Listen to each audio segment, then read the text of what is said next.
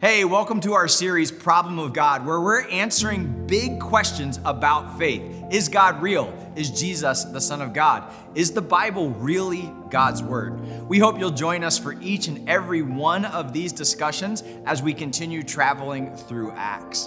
Before you log off, don't forget to fill out that connection card. You can do it at branchlife.church and stay through the end of the talk today where I've got some more important information for you. We hope that this series helps answer some of life's big questions, and thanks again for joining us for the Problem of God.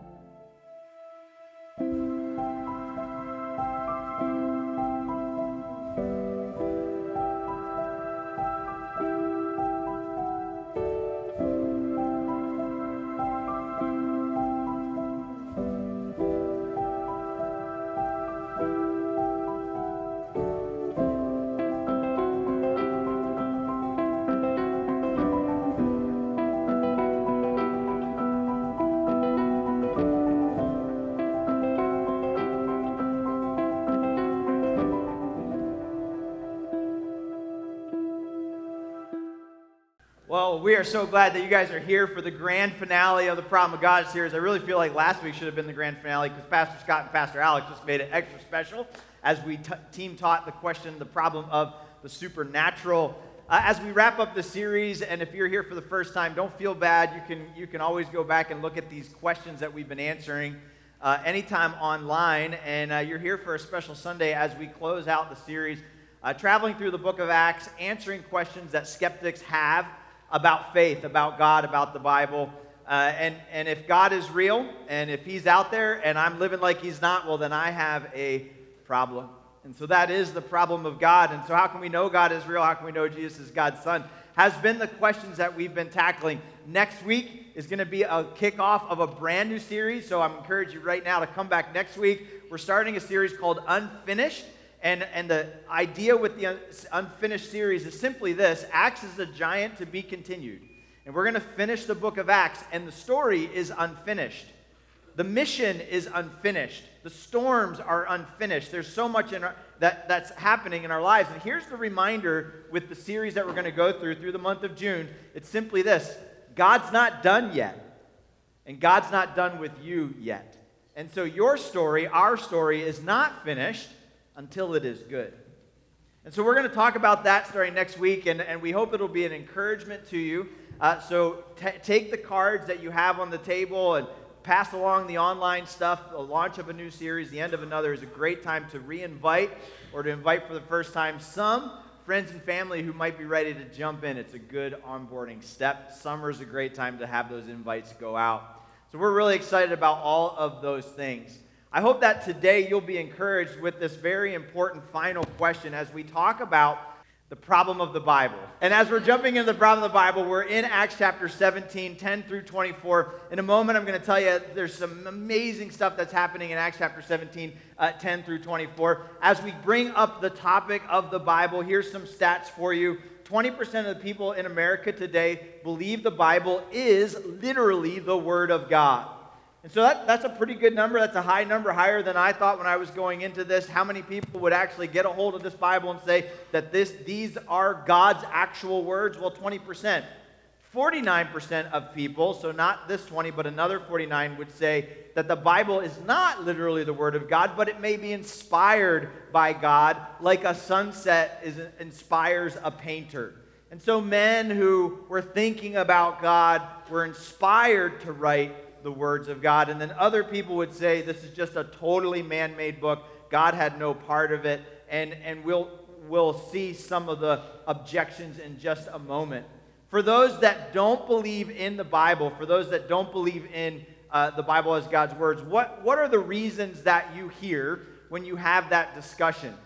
Some young people will get raised up in the church, and they'll get raised being told to read the Bible and study the Bible and listen to the Bible, and they'll get to college and they'll have a professor that'll say, you know what, I don't think the Bible is God's Word, and they'll start to explain why they take that position.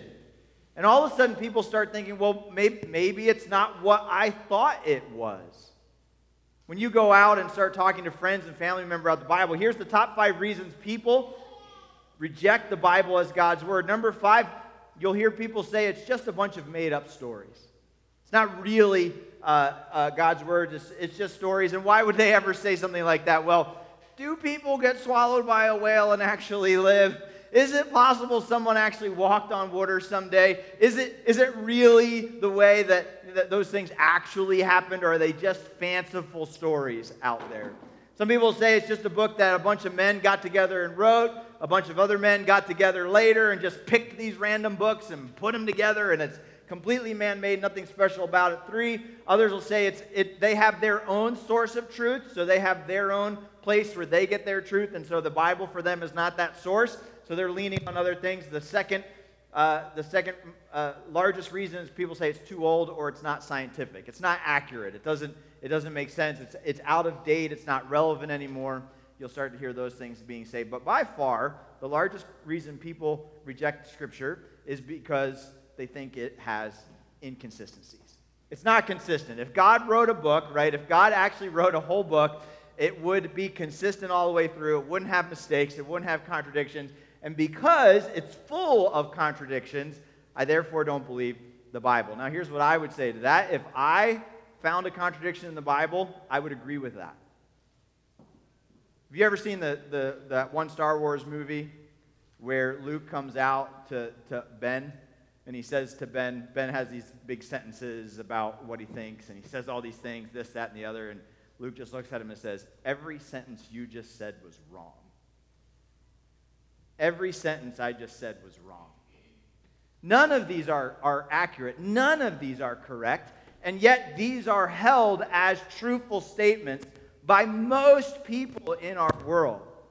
And if you hold these statements, and because of these statements, you reject the Bible as the Word of God, and the Bible is actually the Word of God, well then you've got a problem. I don't know if there's any way to adjust the back monitor that there would be, so I would have double view. I'm only seeing the one that we're on. Does that make sense what I'm saying? So let's go to Acts chapter 17. Acts chapter 17, we have these introduction to 2 groups of people. If you're using the Acts journal and this is your first time with us in your Acts journal, Acts chapter 17 is the chapter that we're on. We'd love for you to get one of these Acts journals as a gift from us and take it with you, whether you're just passing by or able to join us for the rest of this series. But you're going to be on page 100 in the Acts journals, which is kind of fun. We're on page 100 today, and that gets us into Acts chapter 17. In Acts chapter 17, we're introduced to 2 characters, 2 groups of people in Scripture. The first group of people is the town of Berea, so they are called the Bereans. The second group of people that we meet in Acts chapter 17 are the gang from Athens.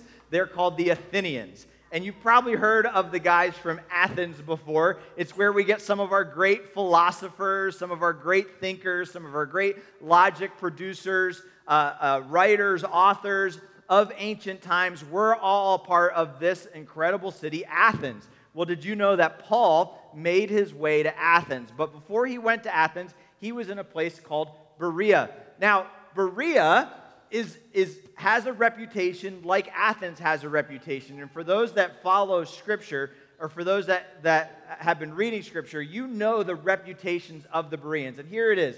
The Bereans, these Jews in this town, were more noble than those in Thessalonica. Take that, Thessalonica, right?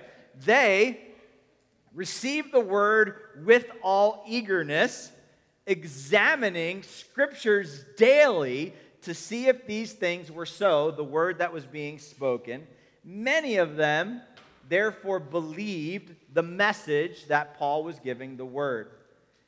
These brothers also immediately sent Paul off to safety on his way to the sea. When Paul came under attack, the Bereans came to his defense.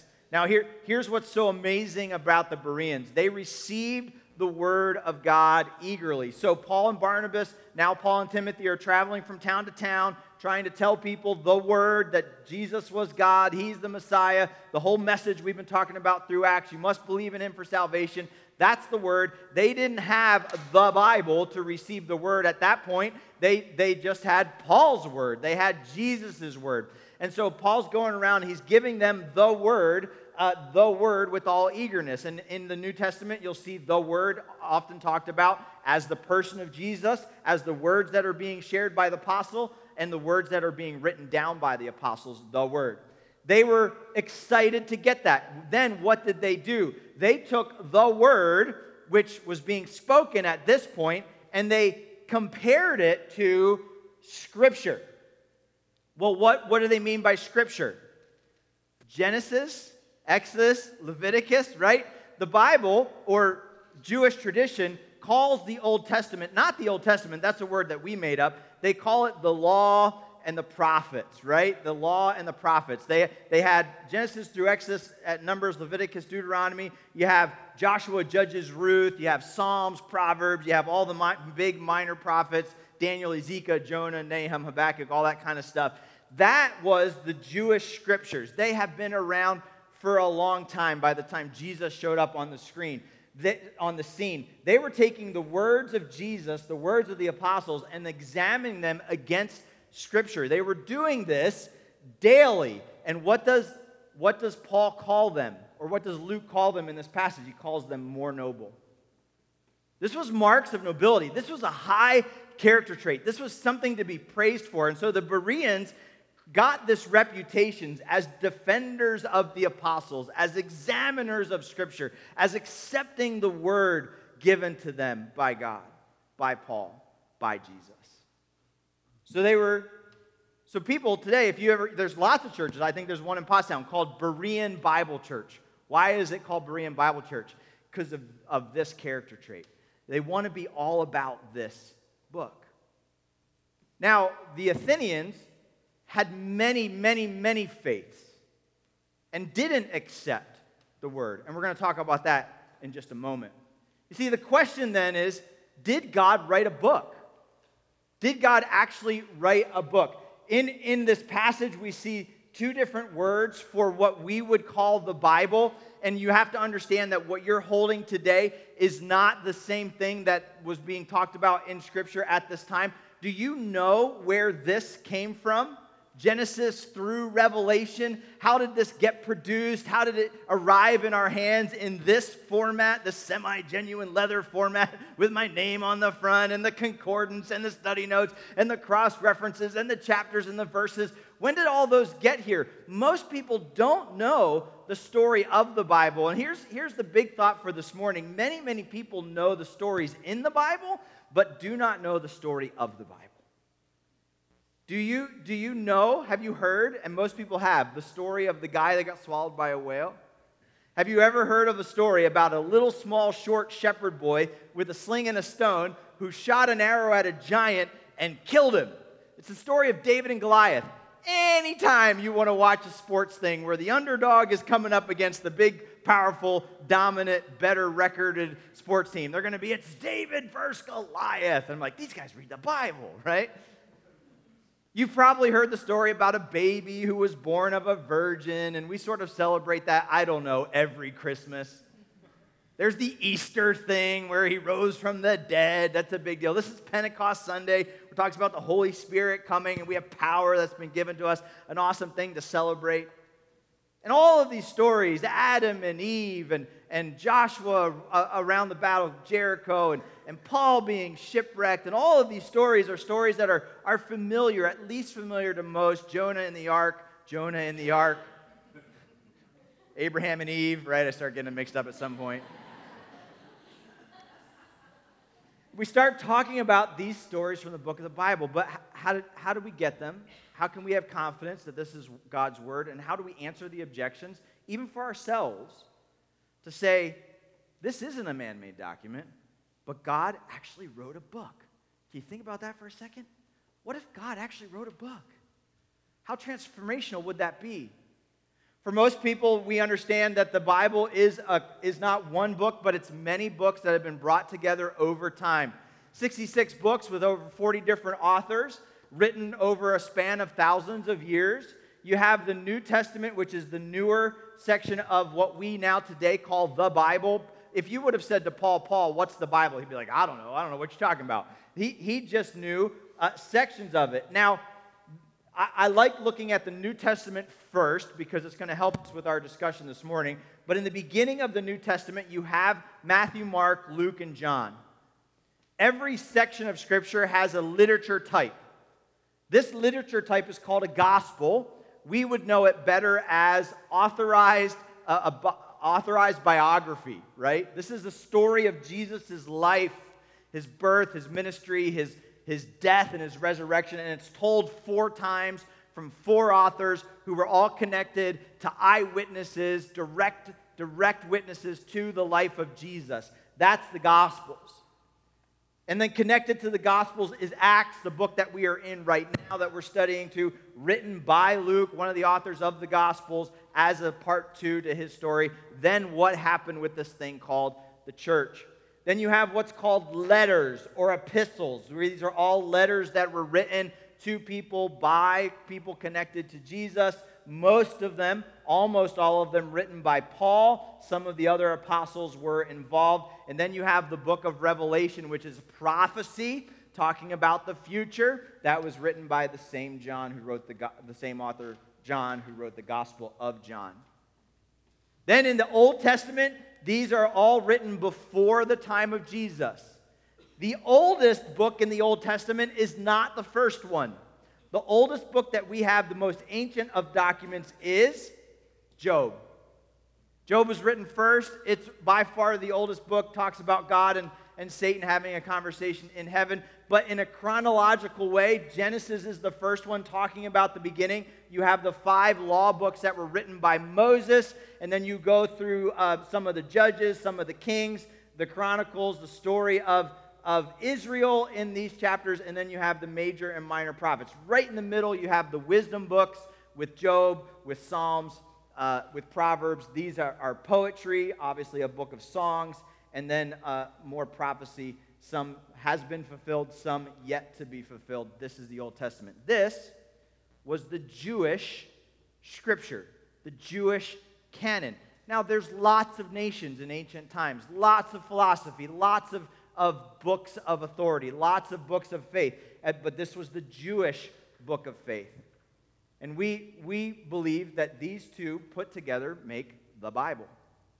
So what is the story of the Bible? How did all these come together and create what we're holding in our hands and what some claim is the actual Word of God? Well, if you would look in Luke chapter 1, it gives us a story or an explanation about what typically happened with these books. And Luke says, many have undertaken to compile a narrative of the things that have been accomplished among us, just as those from the beginning were eyewitnesses and ministers of the word have delivered them to us. It seemed good to me, having followed all things closely for some time past, to write an orderly account for you. So Luke says many people have undertaken this important task of explaining what? An event. Something significant took place, and it needed to be recorded. It's not like that they had like ancient times TikTok. I guess we can't use that anymore because of China. Ancient times Instagram or whatever you want to use. There wasn't nationwide media cover. There was no such thing as videotape and digital media. They didn't have a way to communicate via email immediately or even print newspapers. Everything got handed down word of mouth. And if you wrote something down, you had to write it by hand. And if you were going to make a copy of it, you had to write that copy by hand. And then there was 2 copies. And those things would start circulating. If you wanted 3 copies, someone would have to write it down again. And so all this amazing stuff that happened, Jesus' life, his ministry, his death, his resurrection, that was noteworthy. That was book-worthy. That was explanation-worthy. So these eyewitnesses, ministers of the word, people connected to the events, thought it wise to start writing them down. And some of those are named Matthew, Mark, Luke, and John. All of them directly connected to Jesus in some way. Luke through Paul, Mark through Peter. Did you know that Peter was illiterate? Peter was just a fisherman. Peter couldn't write stuff. Even the books of 1st, 2nd, and 3rd Peter were not written by Peter's hand. He was talking to someone who wrote them down for him. And the same thing happened with Mark. Mark probably was just writing for Peter's gospel, Peter's account of these events. And Luke being a part of this story, a doctor, writes it down as well. Matthew obviously walked with Jesus, as did John. And so they wrote down the stories of Jesus.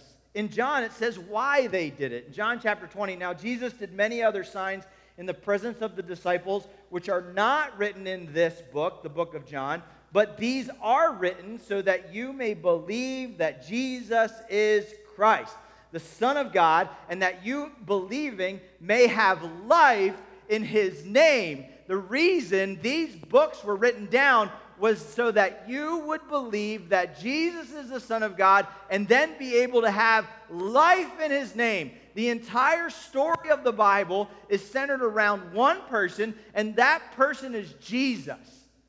And so John says, we have to write this stuff down. We have to give it to you. And if all you had was the book of John, you would have enough to believe in the name of Jesus.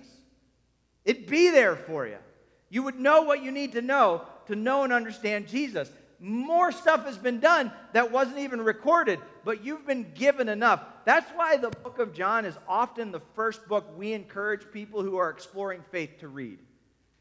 It's got everything you need. It's got the whole explanation of faith. The most famous book of the Bible, verse in the Bible, John 3:16. That's where it's found. God so loved the world, he gave his only son. Whoever believes in him will not perish, but have everlasting life. Here's one of the great misconceptions about the story of the Bible. Most people believe that the Bible gave us Jesus.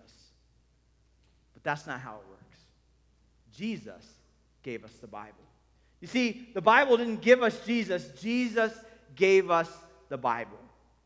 Jesus is the one who produced this book. Jesus is the one who wrote this book. Jesus is the one who has compiled this book. Jesus is the one who has protected this book. Jesus is the one who has inspired this book. Jesus is the one who has given this book authority in our lives. This book did not give Jesus authority. Jesus gave this book authority. And by the name of Jesus, by the work of Jesus, by the words of Jesus, we can have confidence that what we are studying, what we are holding on to, what we are looking at and reading is actually the words of God. And so let me take you through the timeline, and you can go more into depth than this than we have time for this morning, of the stories of Scripture. In Jesus' life in 30 and 33 AD, so that was the ministry of Jesus. He was 33 when he died. He was 30 when he got baptized. During that time, Jesus affirms the Old Testament as Scripture.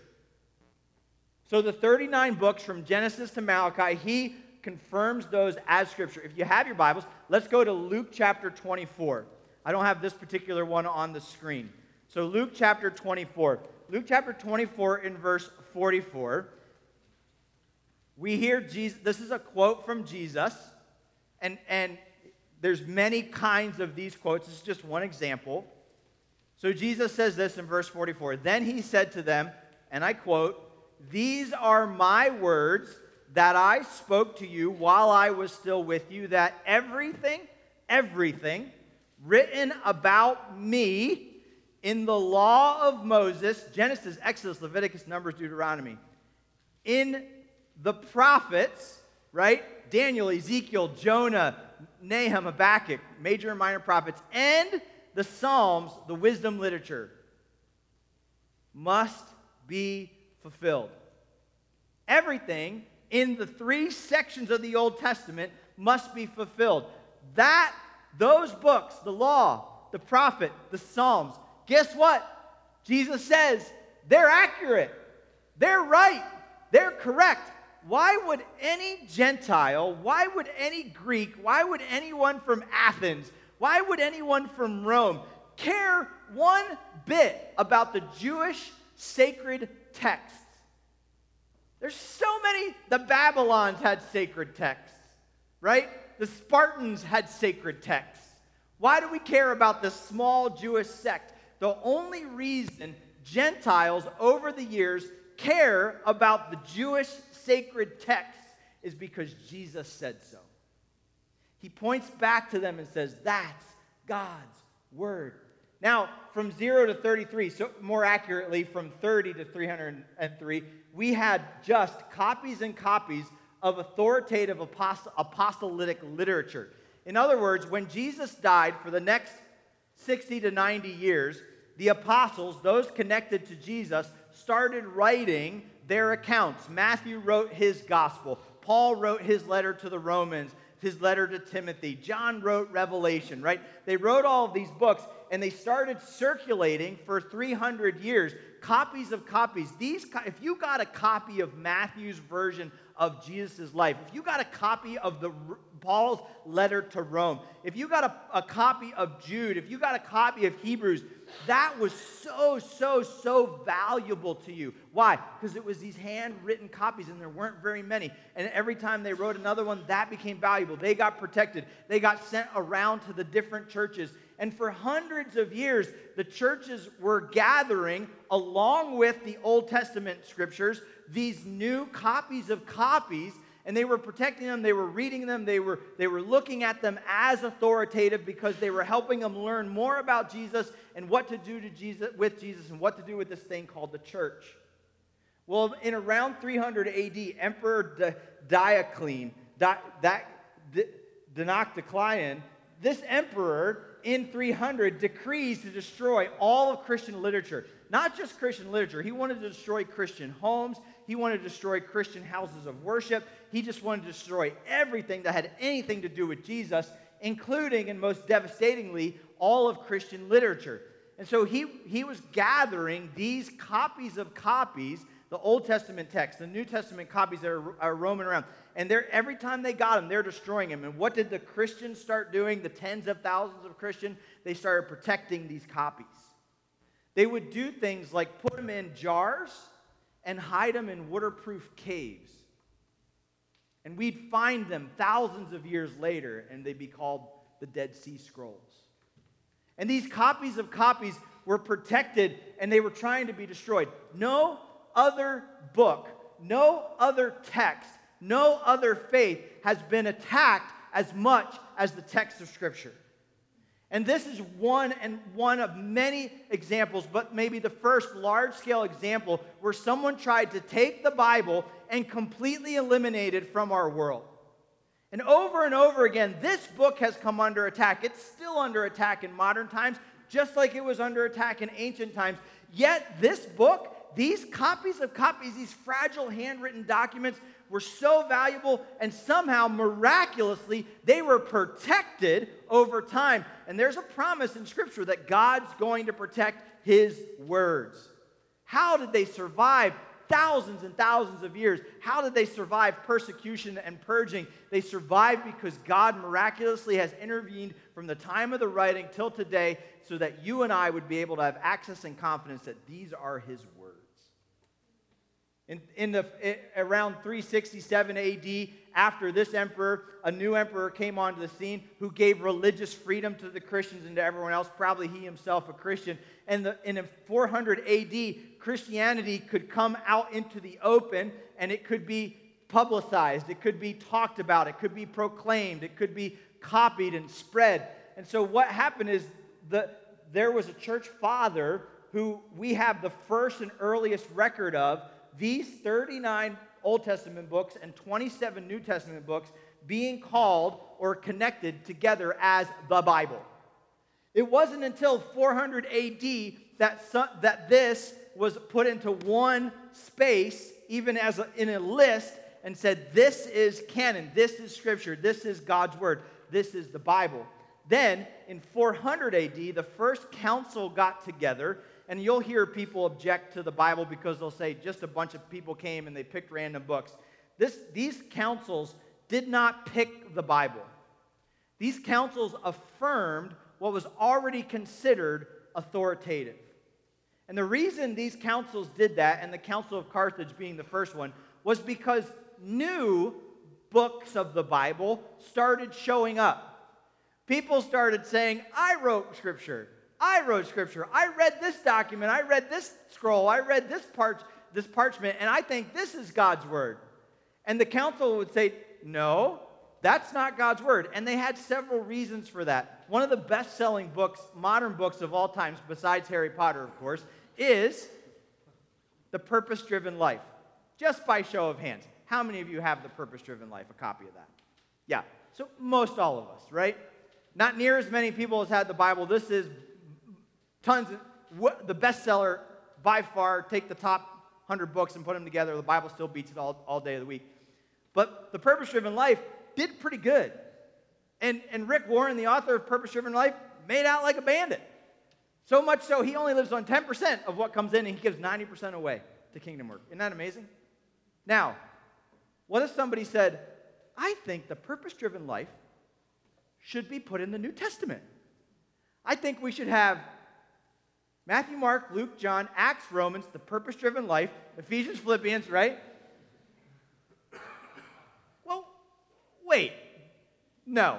But then a group of people started saying, yeah, but it's really popular, and everyone loves it, and Rick is such a great guy, and he gives away 90% of his money. It has to be from God. And the church leaders would go, no, you can't just add a book to the Bible. Like, it's not how it works. And they were like, why not? Of course it can be that way. And the church, the leaders had to get together to explain to people that you just can't throw new books into the Bible. That you can't make up Scripture. That Scripture actually has a purpose, a starting point, and some... Now, here's some of the categories of what makes Scripture Scripture. And this Introduction to the Bible by Norman Geisler, you can grab that and you can read that. This is a pretty common understanding of what these councils and what we today look at to say this is verifiably Scripture. So what confirms divine inspiration? Well, number one is the authority. In other words, did the author say that this came from God? I will tell you right now, if you said, Rick Warren, is your Bible, is your book, The Purpose-Driven Life, Scripture? He would go, no way. No chance is it Scripture. He never claimed for a hot second that it was supposed to be authoritative. It's just great advice. It's just based on his life experience. It's flawed. It's fallible because it's from Rick. But the authors of these books were saying things like, thus saith the Lord. I'm writing on behalf of God, right? They had authority in their speech and in their speaking. So if you read Mark 22, he was saying he was teaching as one who had authority from God. And so there's authority that comes in these scriptures. If Jesus said that it's Scripture, well, then it has authority of Scripture. And there is a large section of these books that have no debate whether or not they're Scripture from religious scholars. Why? Because they have such strong claim to authority. Jesus, the guy who rose from the dead, said so. Or it was coming from his followers. So if we have, there's no doubt that Genesis is from God. There's no doubt that Matthew is from God, right? We know these things to be true. So the rest of the books get compared to what there's actually a word that describes this, homologamala. These are books that have no debate. They have to be Scripture. Then there's a second book, prolegomala, where people are looking at maybe they're Scripture, maybe they're not. We have to talk about it. Like Hebrews, for example, we don't know for sure who wrote it, so there's a question about authorship, but let's compare it to the rest of Scripture. So they started going through this process. Does it have authority? If it has authority, or is it connected to a book that has authority? Is the author someone who was a godly man, someone who was connected or sent by God, inspired by God, not some joker who was out for gain or revenge? Is there authenticity? Is it consistent with other Scripture? Remember, the number one objection to Scripture being Scripture is it's got inconsistencies. There have been thousands and thousands and thousands of people who have spent thousands and thousands, people have dedicated their lives to understand Scripture and to make this one point, that it is 100% absolutely consistent. So if somebody claims inconsistency in Scripture, you have to ask them one question. Will you show me? Show me where it's inconsistent. I honestly, Josh Park, would like to know if there's an inconsistency in Scripture. Please show it to me. Show me where it's inaccurate. Show me where it doesn't match up historically. Show me where there's two stories that maybe say different things. Whatever you want to claim as inconsistency, please show me that it's inconsistent, because there have been the greatest minds of our world have said to us that the Bible is absolutely consistent. And there is an explanation. This book has been canonized for 1,000 years, and it has had every objection under the sun. You can't make a new objection to this. There is an answer for every challenge of inconsistency. And I don't have time to go through all of them today, but there's reasons why there's a challenge, but there's really, really, really great answers to those challenges. All to come back to say, these 66 books have one amazing unified message. It's miraculous that they all talk about the same thing in the same way, and that's the Messiah and Jesus Christ as Lord. Then fourth, is it active and alive? You know there's a big difference between the purpose-driven life and Scripture, right? Because the purpose-driven life is not alive, but Scripture is. Shakespeare's novels, plays, not alive, but Scripture is. The Homer in the Iliad and the Odyssey, not alive, but the Bible is. Harry Potter, not alive, but the Bible is. This book, unique than any other book, and it would be so if it was the Word of God, is alive and well. And if you have been a follower of Jesus for any length of time, and this has been a part of your regular rhythms in life, you have experienced what I have experienced, and that is the living Word of God that challenges you, that comforts you, that directs you, that inspires you, that punishes you, that causes you to fall to your knees, that brings you to emotion in front of the Lord God Almighty, that changes even the marrow in your bones. Why? Because it's alive. And have you experienced comfort from any other place like you've experienced comfort from the words of God? Have you experienced growth and knowledge in any other place than you've experienced from the words of God? This is a living document, a living book that connects to living souls. How does that happen? God wrote a book. And so if it's not alive, it's not Scripture. And then has it been accepted? In other words, did the original authors believe that these were actually the words of God? Did they receive it as authoritative? Did they protect it like it was God's word? And many of these books that were circulating around the same time as the Gospels that have been rejected, they were never seen as Scripture, yet later people wanted to say, let's add these two, and they said no. They were never seen as authoritative from the beginning, from the time that they were written, from the early church. As we continue through the storyline of the Bible, we see that after several hundred years or 1,000 years, can you advance me one more? There was in 1280, chapters and divisions, chapter divisions were added. So there was roughly 1,000 years where there was no such thing as a chapter of the Bible. They were just books that were written read all at one time. And then in 14 AD, verse divisions were added. So now you had John 3, but eventually you got John 3:16, and these are man-made divisions. If you're being inspired as you read and it comes to the end of the chapter, you're like, wait, I think I should keep going. Keep going, right? Someone just happened to put the break there for whatever reason. These are not inspired by God. They're just helpful because it's way quicker to turn to John 3:16 than it is to turn to for God so loved. Find those words. And in 3 AD, John Wycliffe, he made the first translation of the whole Bible from Latin. The Bible around 400 or 500 was written in Latin, and that was the main circulating document for thousands of years. And from Latin, we had our first English version from John Wycliffe. The Gutenberg press then made it possible to stop copying things by hand, and we could start making tons of copies right away. The first thing printed on the Gutenberg press was the Bible, and it was flying out as of 1450. Now copies could be made at no problem. In the 1500s, Tyndale made the first translation of the New Testament from the Greek to the English. The original, the Bible, the Old Testament books were written in Hebrew. The New Testament books, when they were written, most of them were written in Greek. They changed it all to Latin for the sake of the culture, but the original documents, the ones that we have close as we can to the original authors, are written in Greek and Hebrew. Tyndale started the work of saying, let's cut the middleman out and go right to the originals. And so he starts making the first English translation in 1525. He gets killed, he's strangled, and he's buried. And then the next one, his work is finished. The Old Testament is finished in 1537. 1611, we have the King James Version, and then since then there's been many English versions that have been written over time. I happen to have the English Standard Version. That's the one that we have in our journals. That's the one we have in our pews. That one's new fairly here in the last 20 years or so. All of them are a topic for a different time. How do we translate using what words? And I'll talk about that in a moment. But when you look at the story of Scripture, where it's come from, how it's been protected, and how God has written a book, I have to just make this point. Our relationship with God's Word is essential. It is the primary way to know the one true God.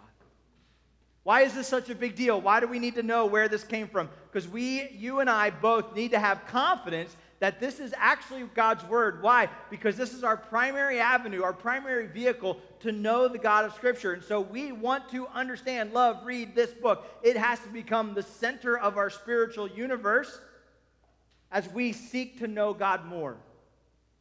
And when I am absolutely convinced God wrote a book, now I have to devour that book. Now I have to follow that book. Now I have to understand that book. Why? Because it's the very, very words of God. Let me give you a couple of cautions as we examine what truth is. And this is a massive question in our world today. Number one, beware of study notes. How many of you have a study Bible? Notes on the bottom, notes on the side, cross references. Let me just tell you right now, none of those are inspired by God. I am not against study notes. I am not against study Bibles. I am not against commentaries. I spend quite a bit of money on all of those things. They are helpful to me, but they are not Scripture. And they can be wrong. You have to always take them back and compare them first to the biblical authors and those books.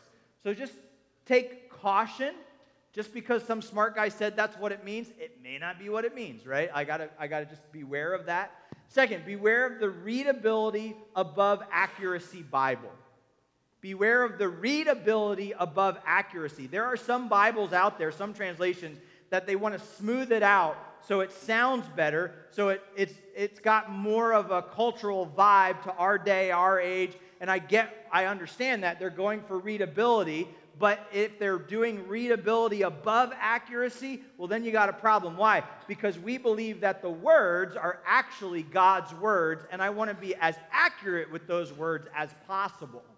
If I start smoothing it out and I start adjusting the meaning of those words, intentionally or unintentionally, I'm taking them away from the Word of God. These English translations are not inspired. The Greek and Hebrew are inspired. The original documents are inspired. And so we want to make sure that we're matching as closely as we can the accuracy of those original words. So just caution with those. Not that the readability ones aren't helpful, but you have to be careful they're not changing the meaning of the words. Number 3, beware of the question, what does the Bible mean to you? What does the Bible mean to you? That question implies that the Bible can have two different meanings if there's two different people. What if there's 3 people? Well, then it can have 3 meanings. What if there's 4 people? Then it can have 4 meanings, right? You see where I'm going? The inspired truth does not change from person to person. The truth is the truth is the truth. My question should be, what did the Bible mean to the original reader? What did the author mean when he wrote it down?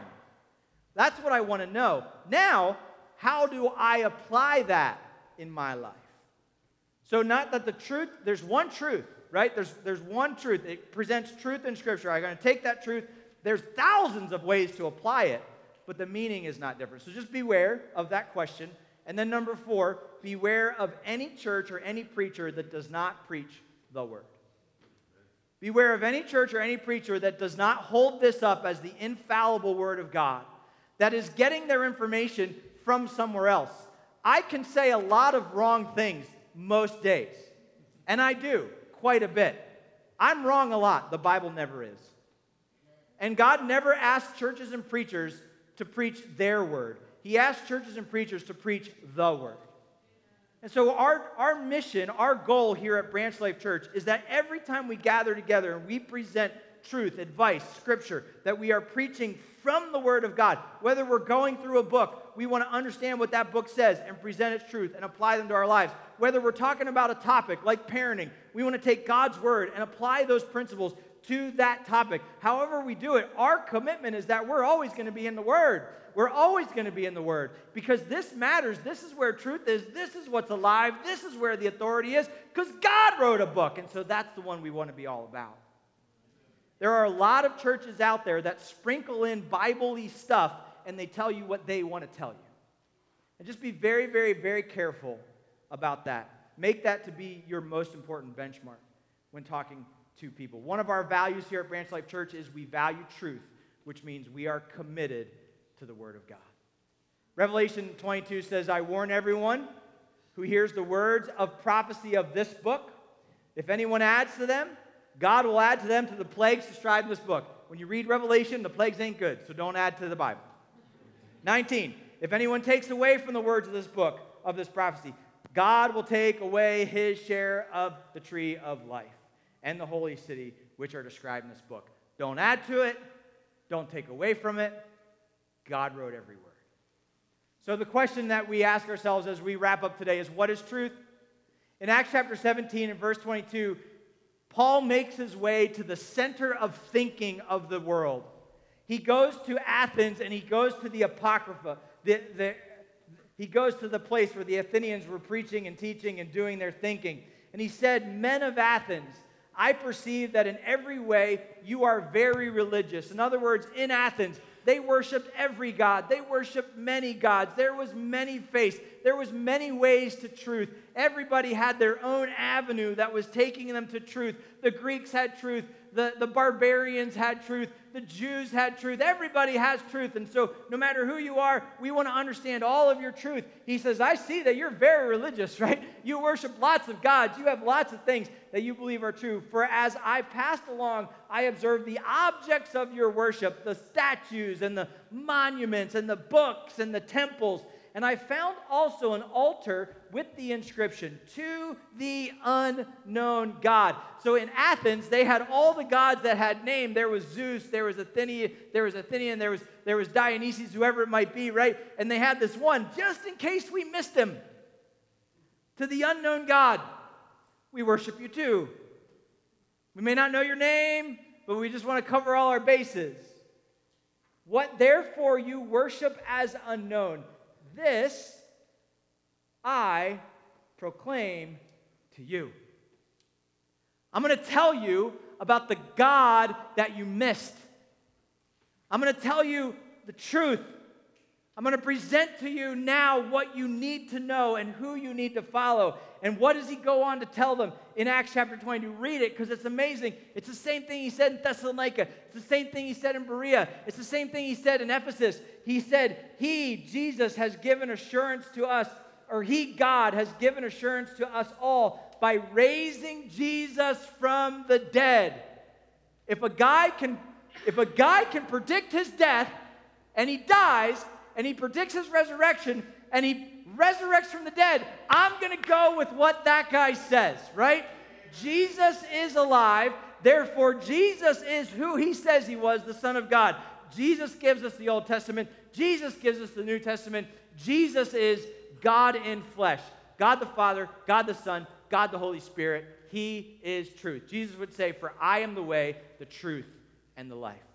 No man comes to the Father but by me. So how do we know the truth?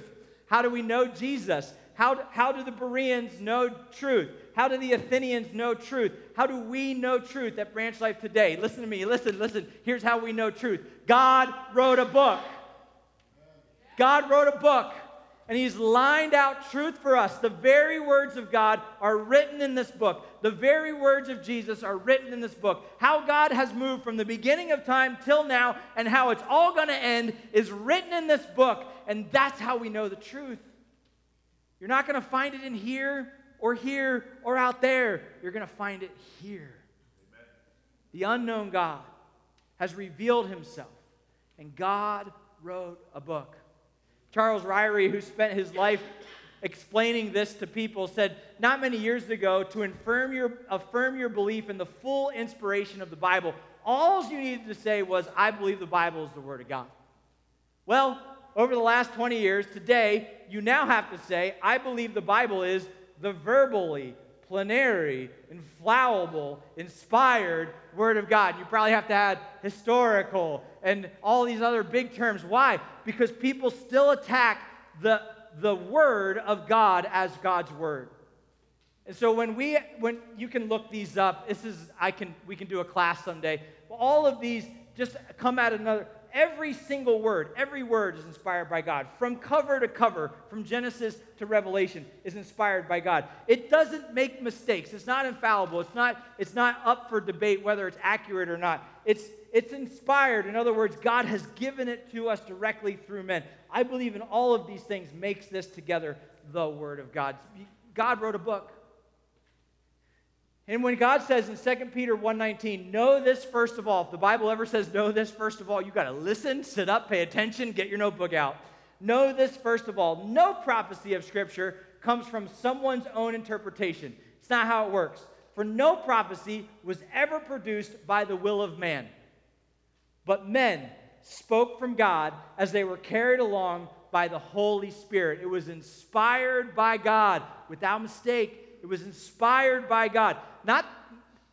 God did not whisper, and they didn't say, repeat it again, right? So he was not whispering to them. So some people were they listening to a voice? No, he wasn't listening to a voice. God used the people, their circumstances, their experiences, and he inspired them to write, even in their own personalities, the Word of God. All of that is inspired by God. God inspired them to write these words. And it is without mistake. In John chapter 16, verse 12 and 15, God wrote a book. And here's the process. I, Jesus, have many things to say to you, but you cannot bear them.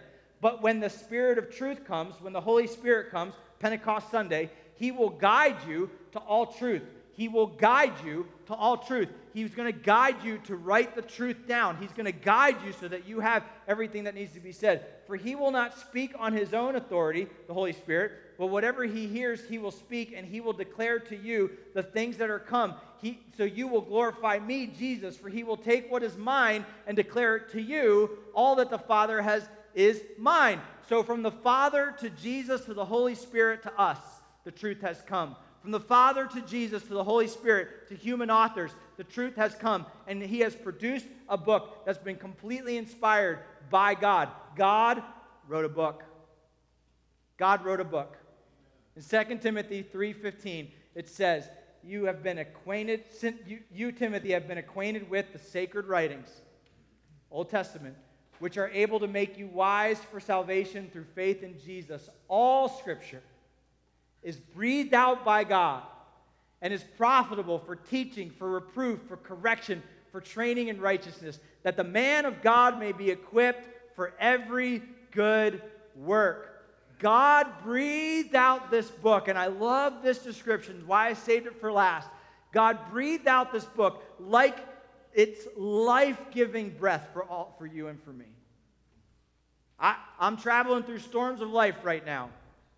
I'm not sure how I get by these storms without the life in this book.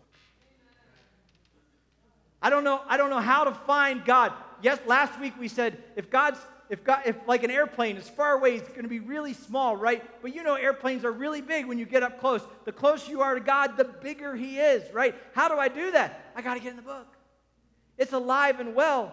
I remember asking my neighbor the other day how he was doing. He's a traveling nurse. He said, I'm sore. I said to my neighbor, he's in his 50s, I said, why are you sore? You've been working out? And I've never seen him work out a day in his life. And he goes, no, I'm not working out. He goes, I had a patient in the hospital. He's a nurse. I had a patient in the hospital who flatlined, and I was doing CPR on him for 30 minutes. 30 minutes. What is CPR? That's pumping the chest and breathing in air.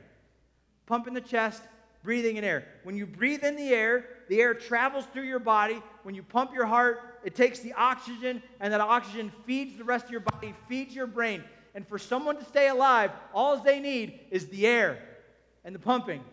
The air and the pumping. The air and the pumping. When you read the Bible, you are giving yourself spiritual CPR. God is keeping you alive. He's giving you the breath of life. You're breathing it in. You're pumping it through your whole body, through your mind, and through your heart, so that you can love God with all your heart, soul, and mind, and love your neighbor as yourself. So you can travel through these storms of life with God at the helm. When the author of the book, God, writes a book, and he makes it alive for you and I, it's a life-giving book that is essential for everyone. God wrote a book. Here at Branch Life, we believe that the infallibility and supremacy of Scripture is a hill we will die on. That is something we will fight for. That is something we will stake our reputation in. That is something that is essential for us. And so we believe this, that these are the actual words of God, and it's powerful in our identity and our DNA. His divinely inspired, supernaturally protected words give us life. Why are we called Branch Life Church? The deeper our roots in Christ, the farther our reach. The more we are connected to God, the greater difference we're going to make in this world. We want to be a group of difference makers. We want to love our neighbors. We want to see lives change. We want to see this world become a better place one heart at a time. How do we do that? We plant ourselves in the life-giving book of God. So what's my goal for you? Well, tomorrow, you're going to need help. Something's going to happen. It's another day here on planet Earth. My goal is that you run to God and read the Bible, for within it are the words of life. And I hope that tomorrow you cannot wait to open the words of God. Because where else would I go? Watch this video.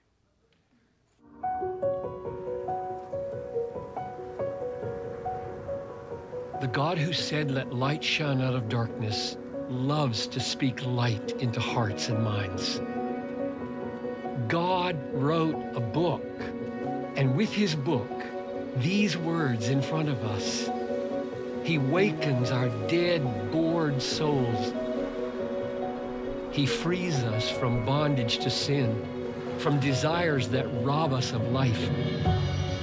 He comforts the depressed, inspires the discouraged, guides the confused. He empowers us to make our lives count for his cause in the world. He satisfies us completely and forever with words, his words.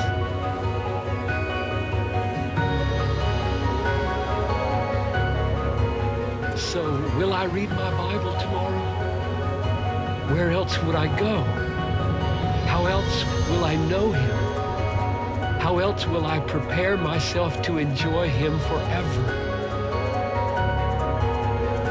Yes, I'll spend the rest of my life looking out of this window, watching, waiting for another sight of him, another miracle, another glimpse of my God.